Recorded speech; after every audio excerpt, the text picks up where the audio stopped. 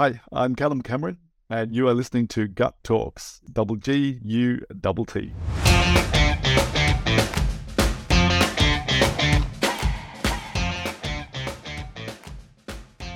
Because your LinkedIn title now says co-creating future societies with different stakeholders. So what's your approach to co-creation? Most importantly, it's actually first building out the relationships and the trust between those different players. My thinking is that there are amazing entrepreneurs, both idea people, visionary people, and executors out there who can actually create an amazing world. But then there are the enterprises, the governments and so forth, the industry, who have the power and resources to actually implement and scale those solutions there. So the idea is finding the channels to bring them together. That happens only once you've got the trust in place. So first building out the relationships, finding the channels they can actually work together through, and then finding the activation points for that. And so this is where a lot of the thinking has gone into Accelerate Estonia, the labs that I do, and any future stuff as well, is actually building the relationships, the trust, and then working out the best environments, platforms to actually get them working together and scaling those solutions. So we're going to talk about this, I guess, but before that, do you think that you being in Estonia is helping you achieve what you want to achieve and, building relationships and taking the process as you just said it, so you don't need to educate too much at the very beginning? Yeah, I think you're right. You're definitely right. Being in Estonia, firstly, is incredibly inspiring because you can see how it's worked in the past. You hear a lot of the sort of the founding stories of the Estonian e-governance systems and the digitalization of society here in Estonia. A lot of the ideas and solutions just came from people in government, people in the private sector, whoever just sitting together and having a drink, or just having some sort of space where they're able to actually talk openly, knowing also that wasn't their only interaction, because often they're going to be connected through families and other stuff out there. As I say, you might be prime minister or president, but you're still going to be at the family barbecue at the end of the day. And it's all the same people coming together in these spaces.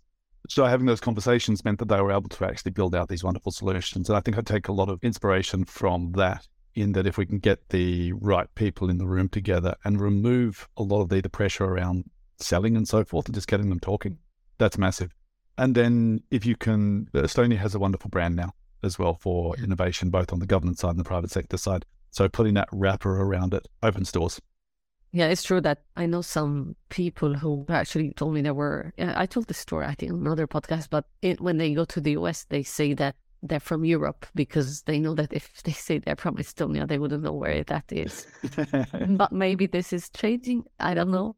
Yeah, my guess is it depends where you go, right? If you go to Silicon Valley, Estonia is very well known. If you go into maybe even New York these days as well.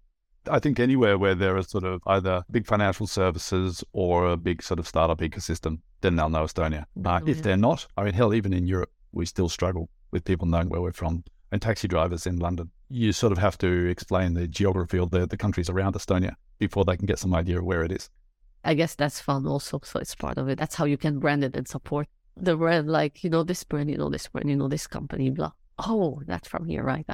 That's exactly it, yeah. And Skype was the big one, obviously, to get our name out there. So how long have you been in Estonia?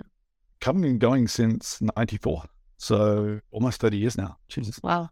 My partner's Estonian. We moved back here in 2007. So, 16 years now. Okay. Just 3 years.